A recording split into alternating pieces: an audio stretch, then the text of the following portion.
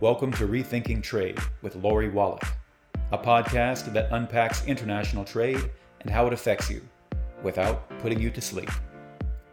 Today we're going to discuss a sneaky trade loophole you probably have never heard about. But once you know about it, it's going to make your blood boil. It's called the de minimis or Amazon loophole. De minimis means small, but this is a very big deal.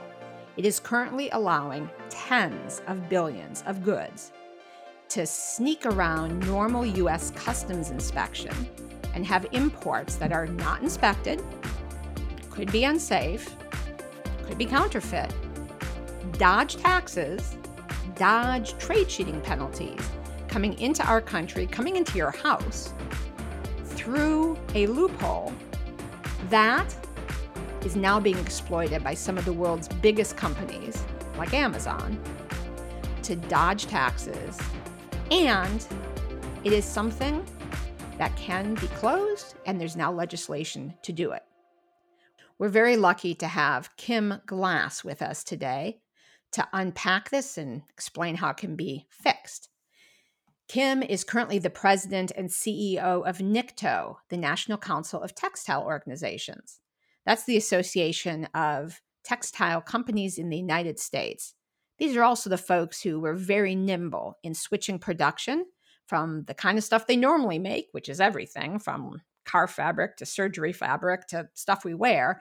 They switched over to PPE, to masks, to gowns to help us during COVID. Before being at NICTO, Kim ran a group called the Blue-Green Alliance, which is a national partnership of unions and environmental groups. Before that, she was the Deputy Assistant Secretary for Textiles, Consumer Group, and Materials at the U.S. Department of Commerce. She's also worked on Capitol Hill. Basically, she's been a lifelong, passionate advocate for U.S. workers and domestic manufacturing.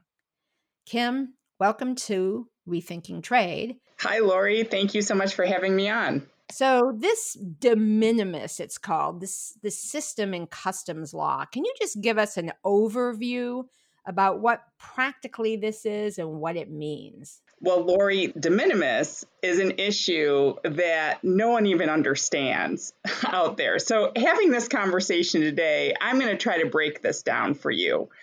So when you went to go visit your grandma in Canada and you brought back a sweater, you were given a declaration form to say, are you bringing back some minimal trinket to the U.S. economy where you don't have to pay a tariff on it? So it was intended to be for a minimal level of those kinds of consumer products we bring back home when we're traveling abroad. However, with the advent of e-commerce, where we're all sitting at home and clicking buttons and ordering products off Amazon to be on our doorstep day in and day out, importers are starting to take advantage of this significant tariff loophole.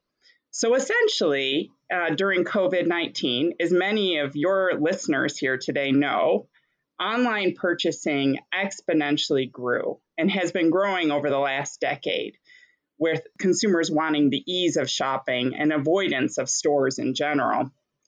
And as a result, a lot of the products that come to your doorstep are coming in duty-free to the U.S. economy from areas of the world like China, where the Biden administration and Congress has strongly raised concerns related to the predatory trade behaviors of China.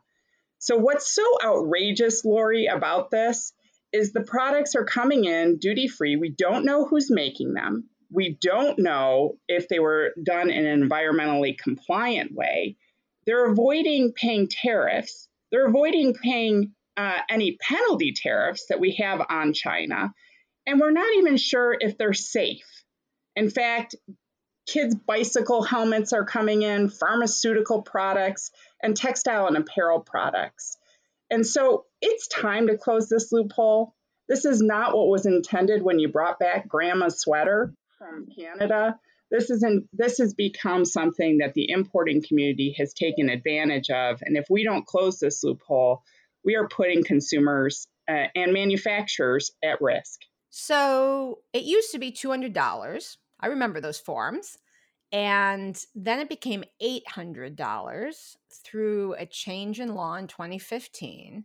And so now some pretty big stuff can come in. Auto parts, like airbags that could be fake, bicycles, strollers, stuff we're really making sure that it's safe becomes a big deal. And as I understand how this works, it's not just that there aren't tariffs and taxes and penalties for trade cheating, but also it kind of just skips the entire customs system. So this thing called informal landing, which is what happens if now a good is less than $800, means that like the safety inspections aren't done, or because I understand in the ports, you've got not just the customs guys trying to collect, the penalties, but also you've got the Product Safety Commission and the environmental folks to make sure it's not endangered species goods. And you've got folks trying to make sure, it's not forced labor goods from Uyghur concentration camps.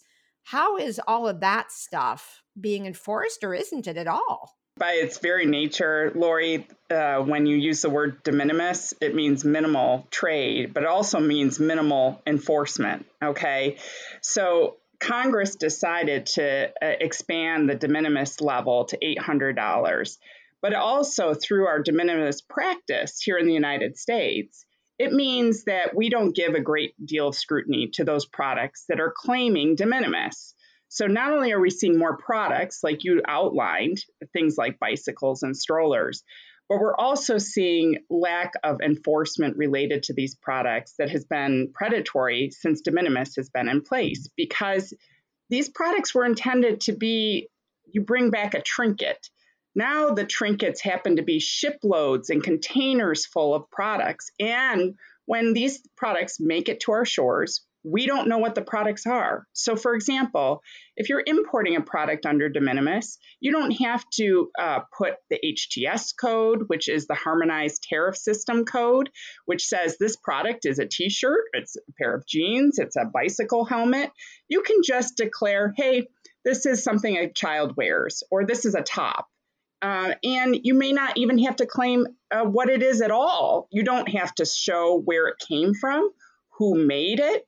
You're asked minimal questions associated with this. And so I think now Congress has, many members of Congress have said, well, gosh, shouldn't we be asking more questions? More and more people are importing products, distributors are importing products to the US market that are making it to our shores.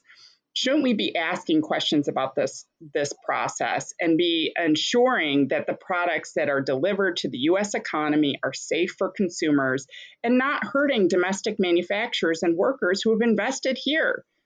It's time to get this done. So the thing that I found really shocking was it's like 2 million packages a day just from China, just from Express Air. So then add in all the other ways that imports come in that you were just mentioning. So shiploads of stuff, which, Kim and I know that if you stick individually addressed packages into a great big honking shipping crate, that counts as de minimis, even though the whole shipping crate might be coming from one producer. Because it's individually addressed, the importer is counted as the individual customer through e-commerce. So there are all of these enormous scams where tens of billions of dollars of stuff every year is coming in. We don't know if it's safe. We don't know where it's from. We don't know if it's skirting the ban on slave labor. We see it dodging the taxes. We see it dodging the cheating penalties. And I want to just make this super concrete. Just make sure I understand this. So let's just say, Kim, you are a bike store in Buffalo, where you are from, and you have an interest in importing 3 top-end bikes from a maker who happens to be in China. So you, as that small business, have to pay whatever tariffs, penalties, taxes. But me, I'm Amazon. I'm going to sell that same bike online. I'm going to sell it to 3 different people in Buffalo. And I don't have to pay any of that stuff because of de minimis. It just gets shipped right to the customer. So it sounds like it's also screwing businesses. Bricks and mortar retailers who have invested here in the U.S., the small shops that are on our main street. and it has allowed online distributors, massive distributors like Amazon, to take advantage. Lori, one thing that's really important for everybody to understand is Congress expanded the de minimis level from $200 to $800. Let's take a look at what the de minimis level is for China for products coming in. It's $7. Why is this? Because they don't want to hurt their bricks and mortar. They don't want to hurt their manufacturing industries. And so we should take a page out of the Chinese playbook and say our de minimis level should be $7, in fact, less, because we see this as a problem to our U.S. economy. I was on a panel about 3 years ago when the tariffs were put on place for the Chinese, the Section 301 tariffs under the Trump administration. And on the panel I was on with certain brands and retailers, advising others who are sourcing executives, don't worry about the penalty tariffs from China. You can get around it by just importing these products using de minimis. What's the point of having trade enforcement if you don't address this gaping loophole? What's the purpose of having a free trade agreement with the United States where you actually have to adhere to labor and environmental standards if everyone can just get access duty-free? And what's the purpose of investing in bricks and mortar retail here or investing in U.S. manufacturing when we're trying to bring these supply chains home? So you're mentioning 2 million shipments a day. We're on a trajectory to double that in a matter of a couple of years. And we don't have the latest data on over the last year under COVID-19, where a lot of online shopping happened. So we need to even understand how many shipments are coming in. But before even addressing some of that, we also need to address this immediately in some of the China bills that are on the Hill. So I was just about to shift to the good news, because at this point, folks, I would imagine your blood is boiling.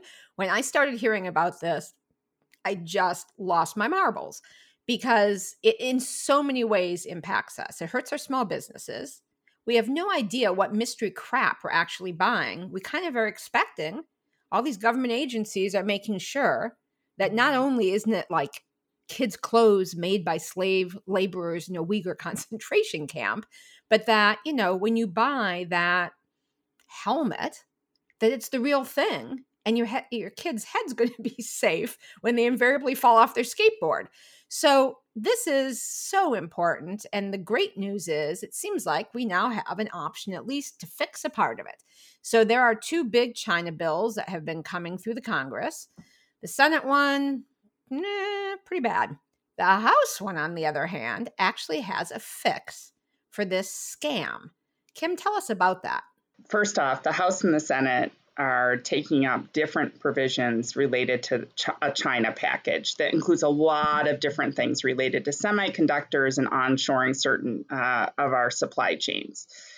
But the trade provision that Lori just mentioned, there's a fundamental difference. The House bill, led by Chairman Blumenauer, the trade provisions include an important fix that would bar the Chinese from getting their products to the U.S. utilizing de minimis, whether it's direct shipment from China or indirect shipment through countries like Mexico and Canada. This is an important first step to addressing some of the de minimis concerns, because undoubtedly and very clearly the Chinese are taking advantage. In fact, there have been news reports that major online e-commerce conglomerate called Shein has built their entire business model marketing to young consumers here in the United States utilizing de minimis. So all the products that you see on that website are coming to our doorsteps duty-free, and they're not the only ones. So addressing this now in the China bill is essential. Not having it in the China bill, in fact, rewards China, continues to reward China for the predatory trade practices. So it is essential to our industry, but it's also essential to all the other products that Lori mentioned to really address this. And if we don't, we're missing a golden opportunity to help send not only a powerful message to China, but to recalibrate the supply chains that the administration has strongly supported. So that provision is called the Import Security and Fairness Act. And the guy behind it, Congressman Blumenauer, is Congressman Earl Blumenauer, who represents a congressional district in Oregon. But he is the chairman of the Trade Subcommittee of the Ways and Means Committee in the House.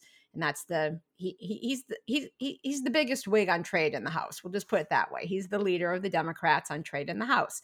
So this is a really good opportunity to make sure that actually this problem gets partially addressed, but that also, if you're thinking about bills that are supposed to be dealing with problems with China trade and making the United States more competitive vis-a-vis China, but also that help address the supply chain issues that we've all been experiencing, because, who doesn't want a more resilient, reliable way to make sure we can get the stuff we need? This is actually one of the good fixes.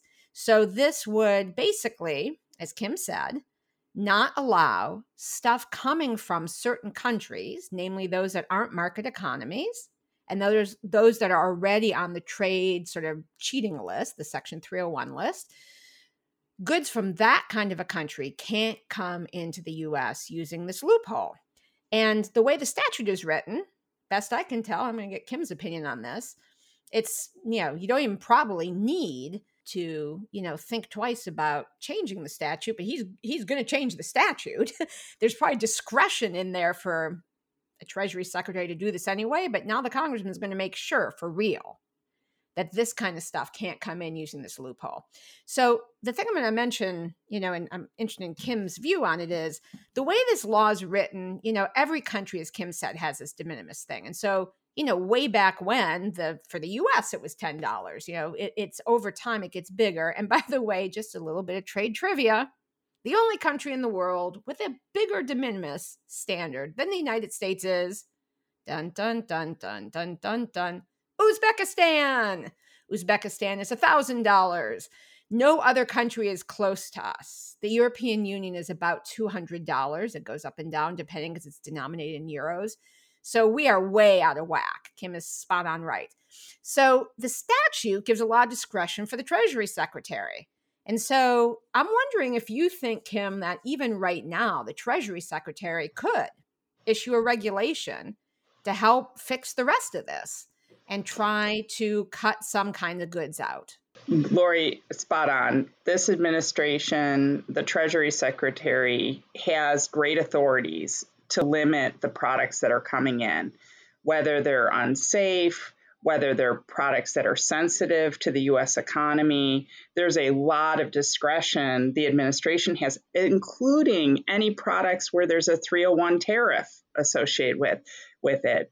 We think that the administration should exercise their authorities to help crack down on this predatory trade practice, these imports that are coming in that are a real risk to American consumers. And I think oftentimes, Lori, that sometimes because we don't know how some of these products are coming in or the classification of these products, I think about the N95 crisis, right, in the United States during COVID-19. We couldn't get access to N95s, and some of the N95s we were importing weren't meeting the standards. N95 masks that are like very high filtration to help ensure that these variants in COVID-19 are not transmissible. And, I just think about how much PPE have we imported to our hospital systems, our VAs, health systems that are not compliant, that are utilizing de minimis. This actually has a very real impact on our health. And the Treasury Department has tools in the toolbox to move forward with rulemaking. So regardless of what Congress does, and Congress should do something here, the administration has a great deal of authority and they must exercise it. Spot on, Kim. And folks, if you're wondering how you can actually have an effect on this, these China bills are moving. So it's really important for you to call your members of the House of Representatives to talk to your senators and to basically say you want the Amazon loophole, the de minimis loophole, fixed in these China bills. You want the House version so you can close this dangerous scam. And as I frequently do on this show, I'm going to tell you the number of the switchboard of the Capitol. Everyone should put in a yellow sticky on the refrigerator. It's useful for every time you hear about something. These members of Congress work for you. They actually want to hear from you. And so every time you want to get involved, you hear something on the news, have this number handy, 202-225-3121. That's 202-225-3121. And here's the deal. You're not sure who your current member of Congress is? Don't worry. You can call up, you get an operator, they're nice, you give them your zip code. They will connect you to your House member. Once you're in there, you can ask them to switch you over to your state senators, and then you can ask that first senator's office to go to your other senator's office. So one phone call, all you need is your zip code. You can become an active citizen saying, close this dangerous scam. And it really counts. I think it really counts. Kim, you worked on the Hill for one of my favorite congressmen, Congressman Mike Michaud, actually two of my favorite congressmen, and Congressman John LaFalce. Does it matter when these calls come in? You were there. And Lori, that is great advice to everybody. It absolutely matters. And oftentimes on really important issues like the China bill, members of Congress do take a very active tally about their constituents who call in to the switchboard and want to voice their opinion on something. Please note that there are many people on the other side of this issue who are making great profits associated with this de minimis loophole. So there's no doubt they have a well-financed campaign to start calling into offices and ginning up support. But the most important are those that are constituents in the congressional district or in the state. And please know your voice is heard. And it is important around this great debate as the China bill continues to heat up that your voices are heard. That was excellent advice from a national treasure, Kim Glass. She has worked in Congress, she has worked in the administration, she has worked for outside groups, all for the same thing. This lady has fought for American jobs, American workers, American manufacturing. We are very, very lucky to have her fighting for all of us, and super lucky to have her today on Rethinking Trade. And many thanks, Kim. Thanks to everyone listening. Please pass on this show if you like it. And if you don't tell anyone. Please call your members of Congress. Thanks very much, friends. Thank you very much, Kim. Thank you.